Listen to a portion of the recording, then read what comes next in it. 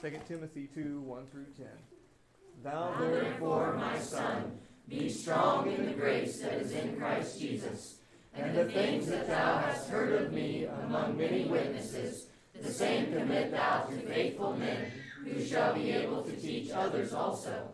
Thou therefore endure hardness as a good soldier of Jesus Christ.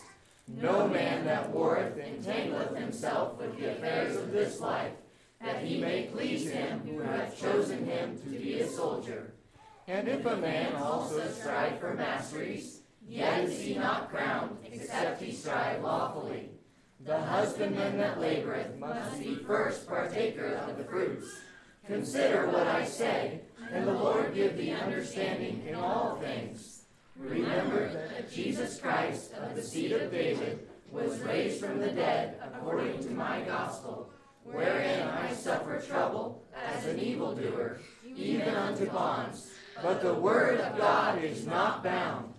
Therefore I endure all things for the elect's sakes, that they may also obtain the salvation which is in Christ Jesus with eternal glory.